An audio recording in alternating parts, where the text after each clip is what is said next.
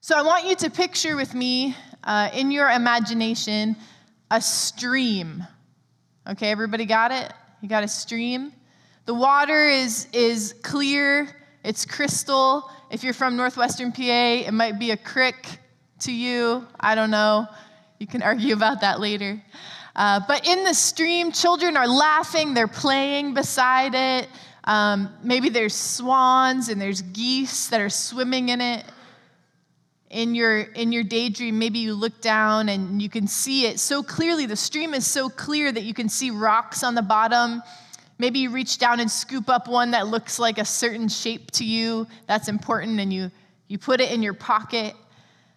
Maybe there's rainbow trout swimming in the bottom, or maybe it's koi fish. I don't care. It's your daydream. Just go ahead and whatever you want to see in the bottom, $1 million in the bottom of that stream that makes your heart happy. And imagine that high on a hill, far beyond anyone's sight, lives an old man who serves as the keeper of the springs. That's his title, the keeper of the spring. And he had been hired so long ago that no one can remember a time when he wasn't there. Everyone just sort of knew the stream was present and knew that someone was taking care of it. And he would travel every day from the hill at which he lived down to the stream, down to the spring, and he would remove fallen branches that got in there from the trees, and he would take out the litter that would blow out of visitors' picnic baskets, and he would make sure that no beavers got in there and dammed up the stream so that there wasn't a flow. But his work was largely unseen. If you weren't there at the moment that the old man was caring for the stream, you would never know that someone was even making sure that it was all tidied up. And one year, the leaders of the town decided that they had better things to do than to pay this old man anymore.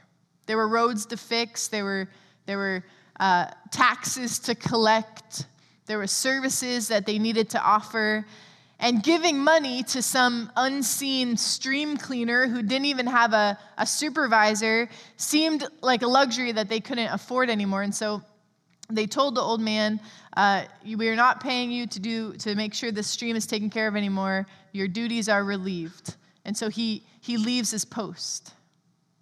And at first, no one really notices because the stream sort of is on a flow, it's in a rhythm, so it sort of takes care of itself.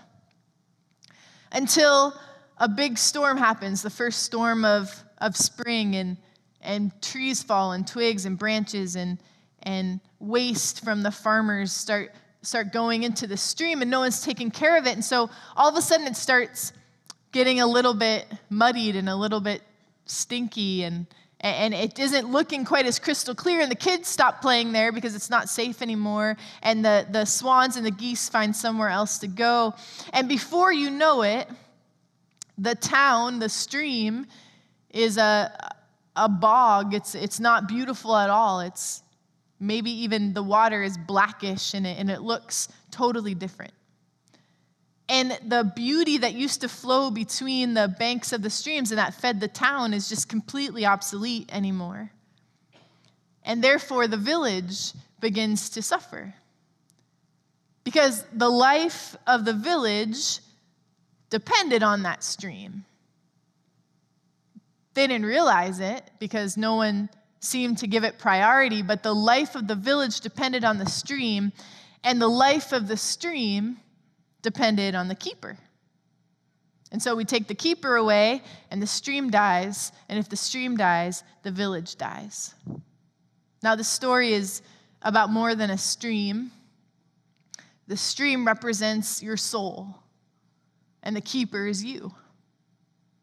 And so often we say to ourselves, well, the things that we're doing don't matter. We don't need to put as much priority on it. And so we stop being the keeper of the stream. But then all of a sudden, sort of before we know it, after a few winter storms come into play and a few picnics left unattended, we are standing in the middle of what feels like a huge mess inside of ourselves. We might even describe ourselves as a little bit of a mess.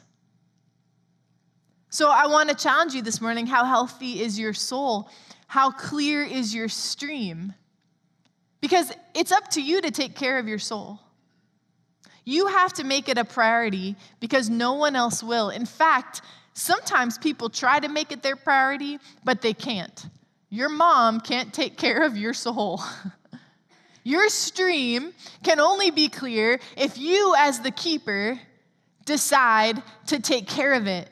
And last week we talked about having a centered soul, a soul totally dependent on Jesus, keeping him at the core of our decisions, not trying to control our life, but trusting in Christ and keeping Christ as the center. And today, I want to talk about what a rested soul looks like. A soul that inside of us doesn't feel so hurried and so busy. And I challenged you last week to get involved in our soul care class that's coming up in a few weeks. Mel and Sharon Berger are going to lead it with a team of people, and it's an 8-week sort of class on Wednesday nights starting September 6th where you can get to sort of the bottom of why your soul is so murky.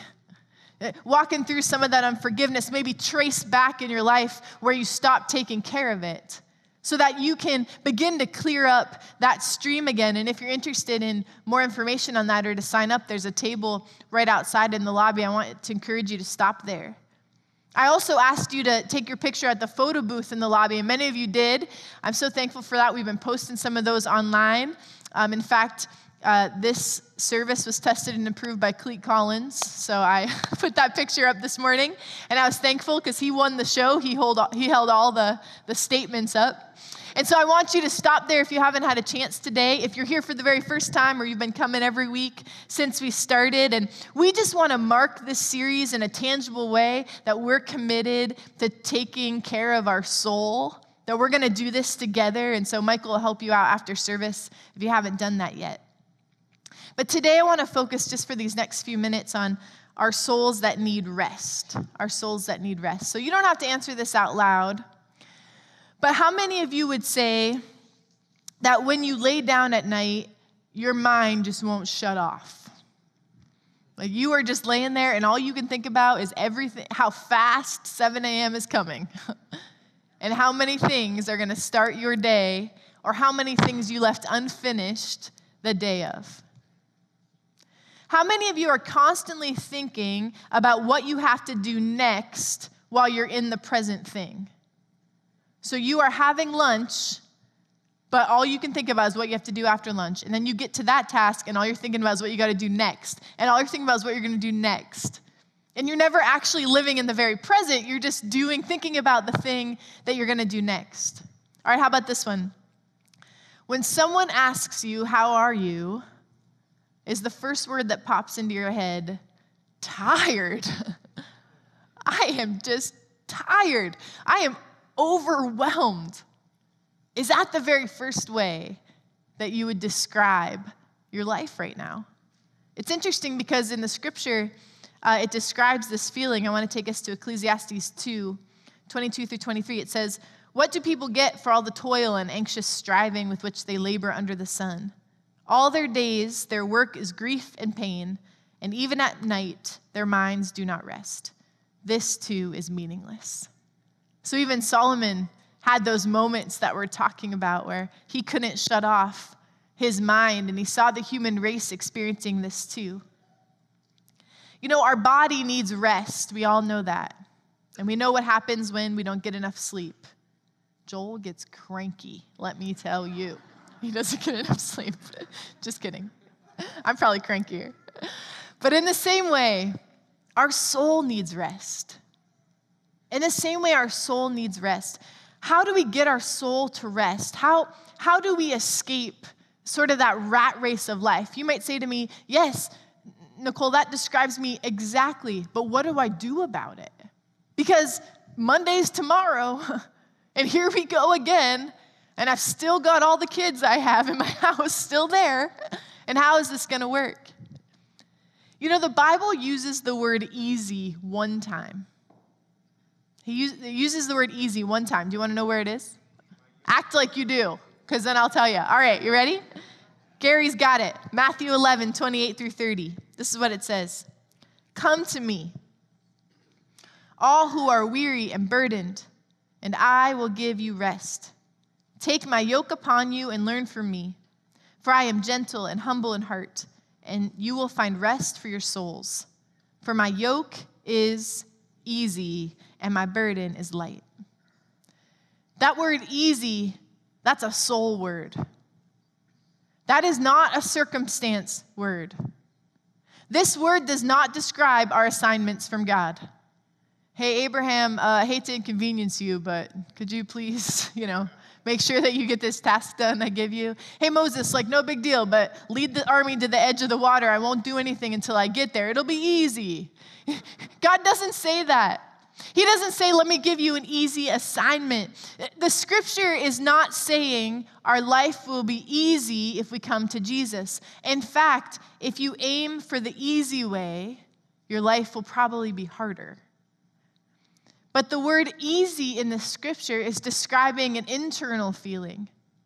It's describing our soul. If you have an easy soul, your capacity for tackling hard assignments will grow. The soul was not made for an easy life, but the soul was made for an easy yoke. There's a difference. The soul wasn't made for an easy life, but the soul was made for an easy yoke or an easy burden. So maybe you have been praying the wrong prayer. Maybe you've been chasing the wrong goal. Don't ask God for an easy road. Don't ask God for the easy job or the easy choice or the easy way out. God, please don't let them find out I lied. Please, please, please, please, please. Don't ask God for an easy life, but ask God for a soul that is easy and the burden that is light so that you can face anything. And when any difficult circumstance comes, when any hard thing comes to your doorstep, like Pastor Don talked about, when you walk into a battle that you never picked, when your soul is easy, when your heart, it has an easy yoke, you can face it. In Matthew 11, Jesus is saying, take my yoke upon you. Learn from me. Learn from these elements that infuse grace. There is a way to live that will make your soul easy and rested. There is a way to take a light burden. And if you want a rested soul, there are decisions you have to make inside of your heart that you need to decide. This is what I believe, this is what I think, this is what I receive. And that will create an easy yoke, an easy burden, so that everything swirling around you can be hard and difficult, but you are standing there with an easy yoke. So do you want to know how to do that? I'm going to tell you anyway. So the first is this. Decide who determines your acceptance. Decide who determines your acceptance.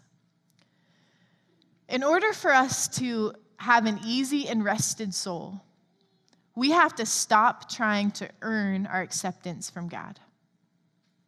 We have to stop trying to prove to God that we are worthy of his love and affection, because the truth is we are not. We will never be good enough. We will never do enough religious duties. Remember, we talked about a few weeks ago, the law. We will never live perfectly up to the law with Zacchaeus. We have to stop trying to prove to God that we're worthy of his love and affection and just receive the acceptance he offers through his grace. Just receive it.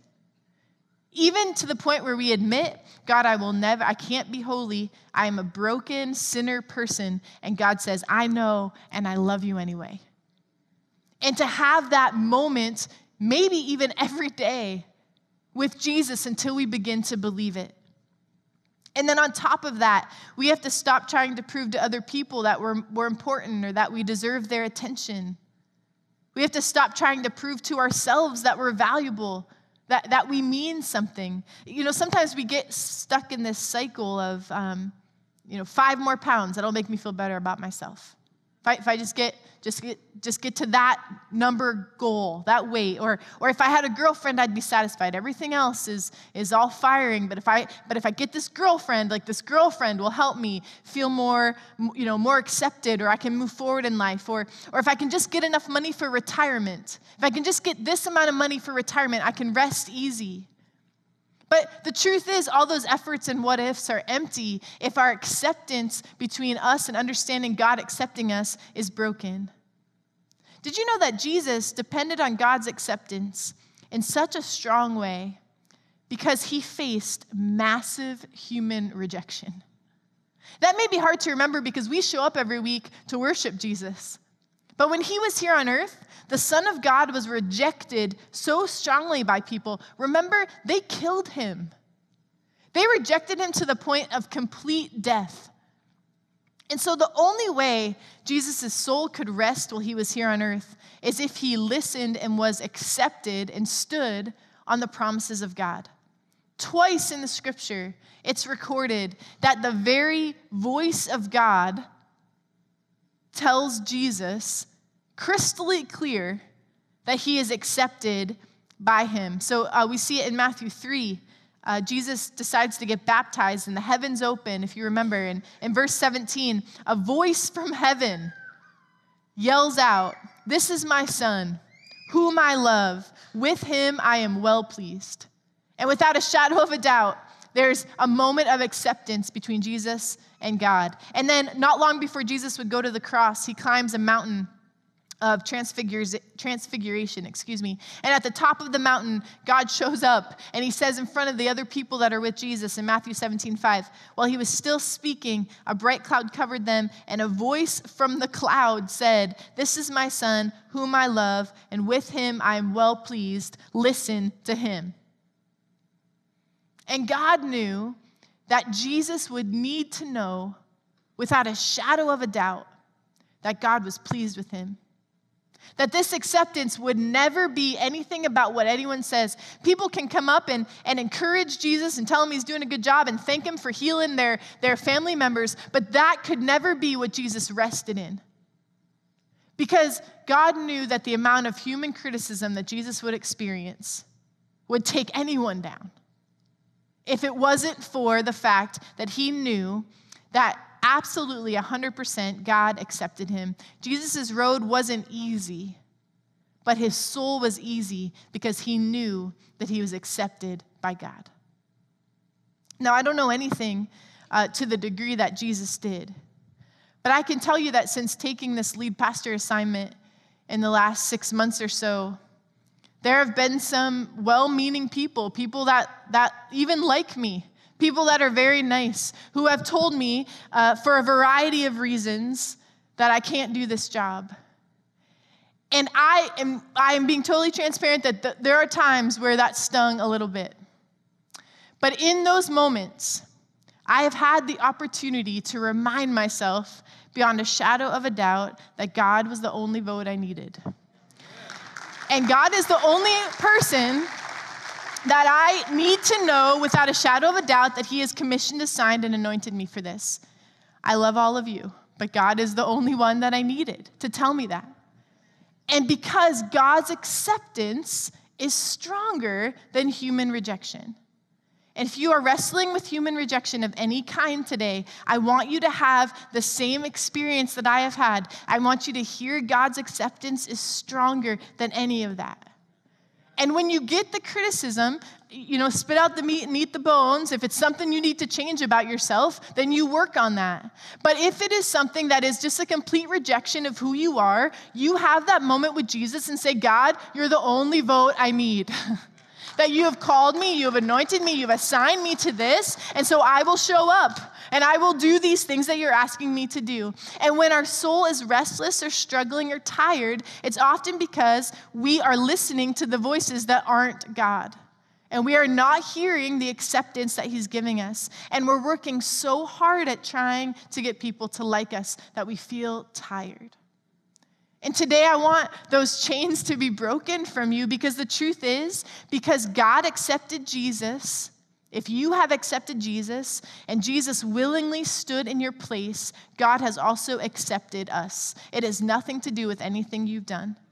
We can look at these scriptures as if God is talking about us. This is my son or my daughter. With him I am well pleased. That is about us.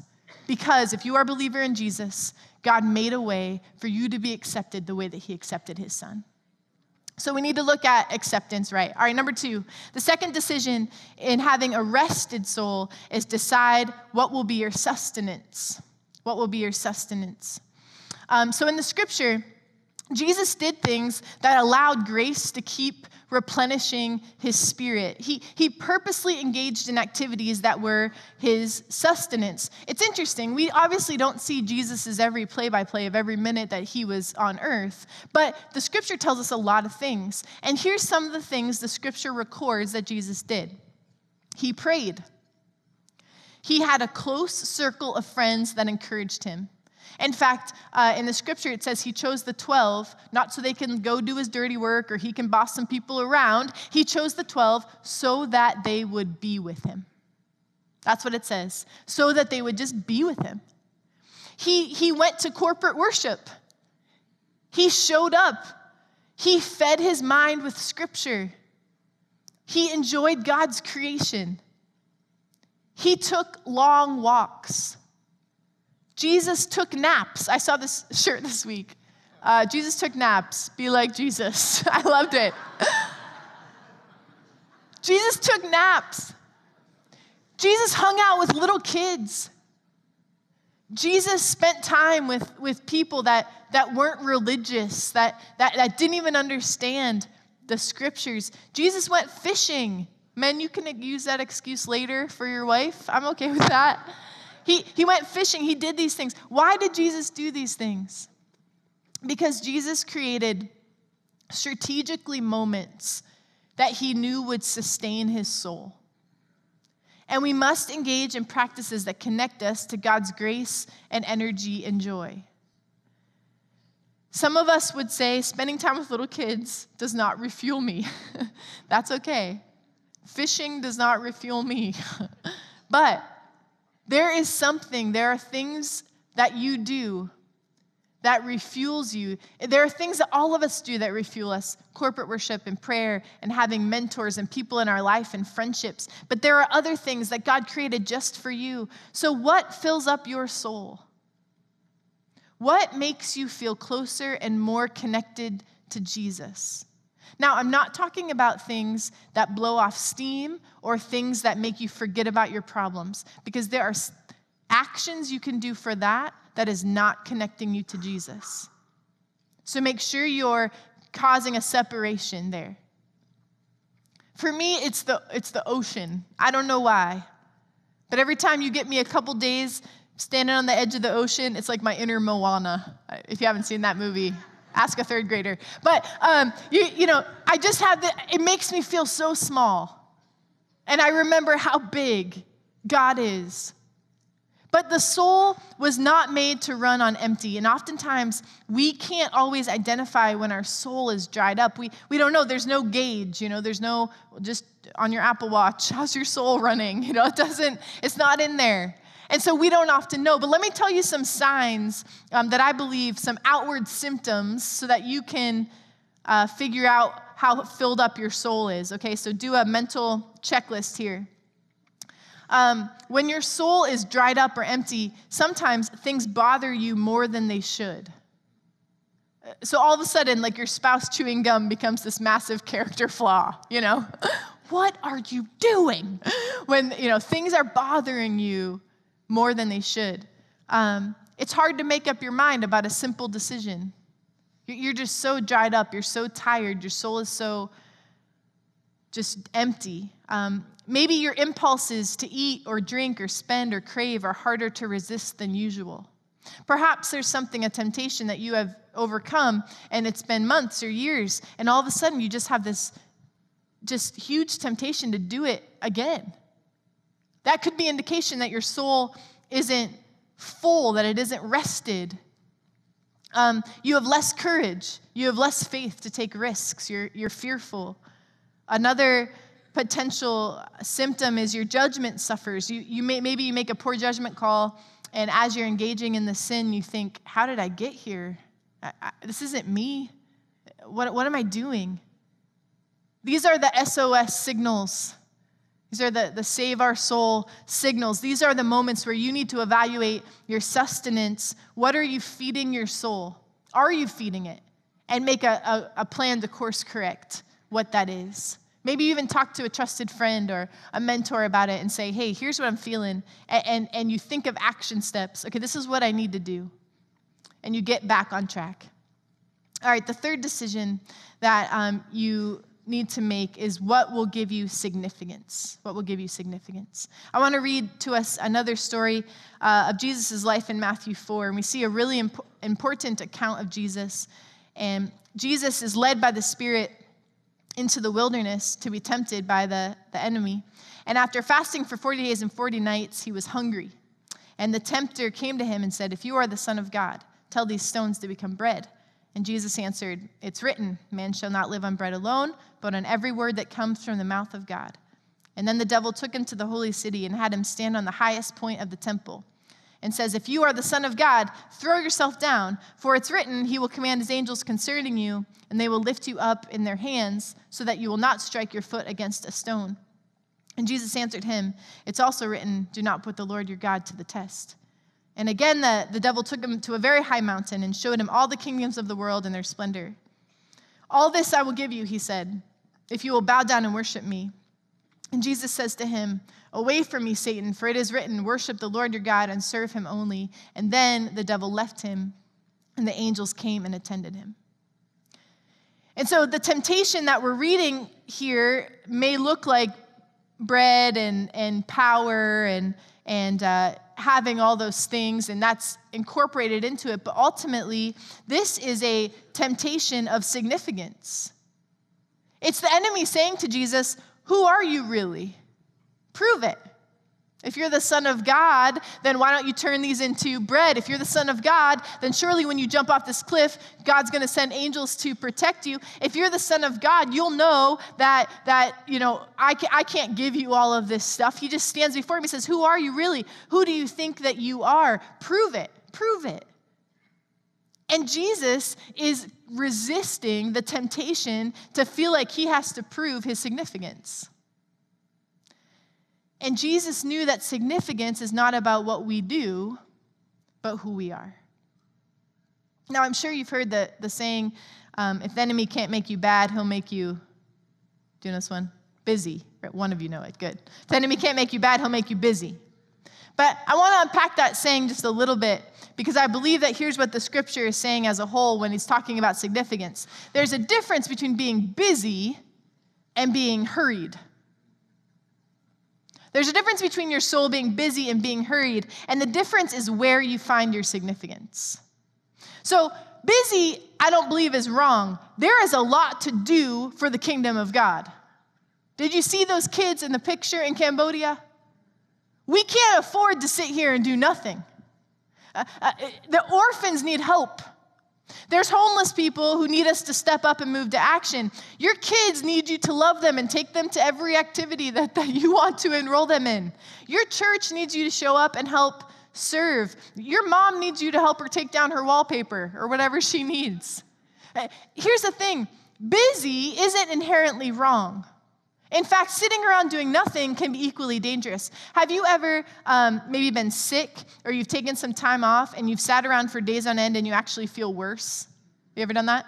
That's not rest. That's depression. That's not good when you're like, I'm just going to sit here and rest for 42 days. That's not what God is saying in here. Jesus is not saying sit around and do nothing. In fact, he's saying that will make your soul not healthy. That will make your soul broken and hurting, because serving people is where we find great significance, and serving people is where we find great joy. So busy isn't inherently bad. There's a lot to do for the kingdom of God. God put us on earth so that we could be fruitful, that we could do the things that he's asking us to do. But this hurried is this inner condition of the soul that comes from when we decide that we gain significance from what we're busy doing. It's this moment where we say, because I do all these things, I'm important. Because I am accomplishing all of this, I must be in God's top 10 list. Or people really should appreciate me.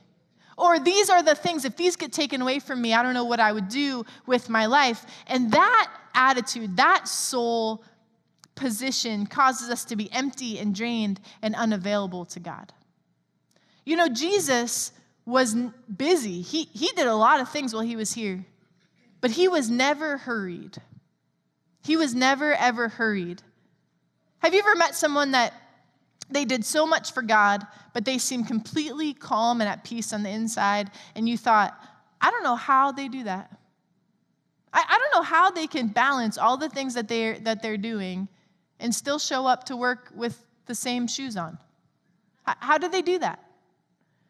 And I really believe that when you are rested, when your significance lies within who you are and not what you do, you can be busy doing the assignment God has put before you and concurrently not be hurried.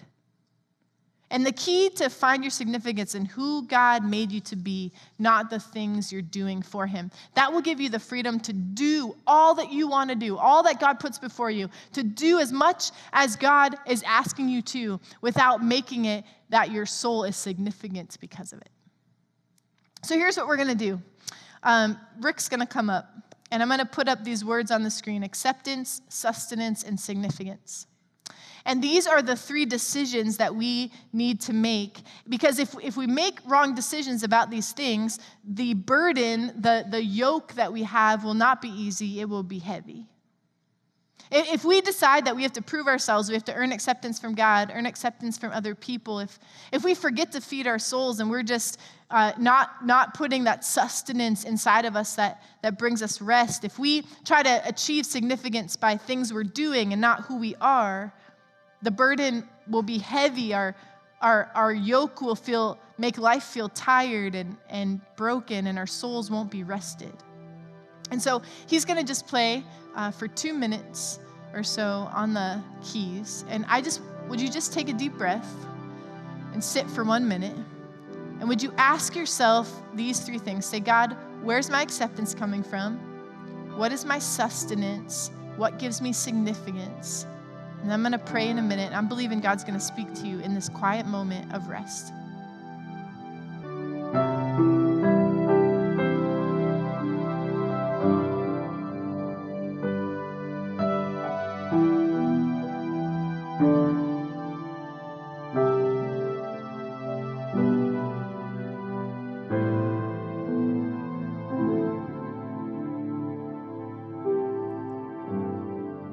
And so, God, it is with the peace that surpasses all understanding. It is with the total reliance on the acceptance, Lord, that you offer, and the sustenance that you provide, and the significance that you put on who we are and now what we do, that we leave this place in your peace.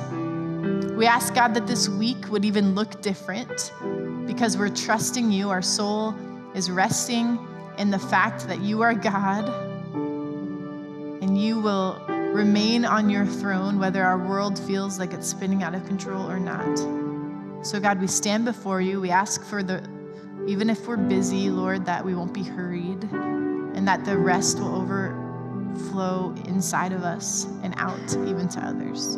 God, we love you. We want to be people that serve you. And it's in your name we pray. Amen. Hey, have an awesome week. Go take a nap.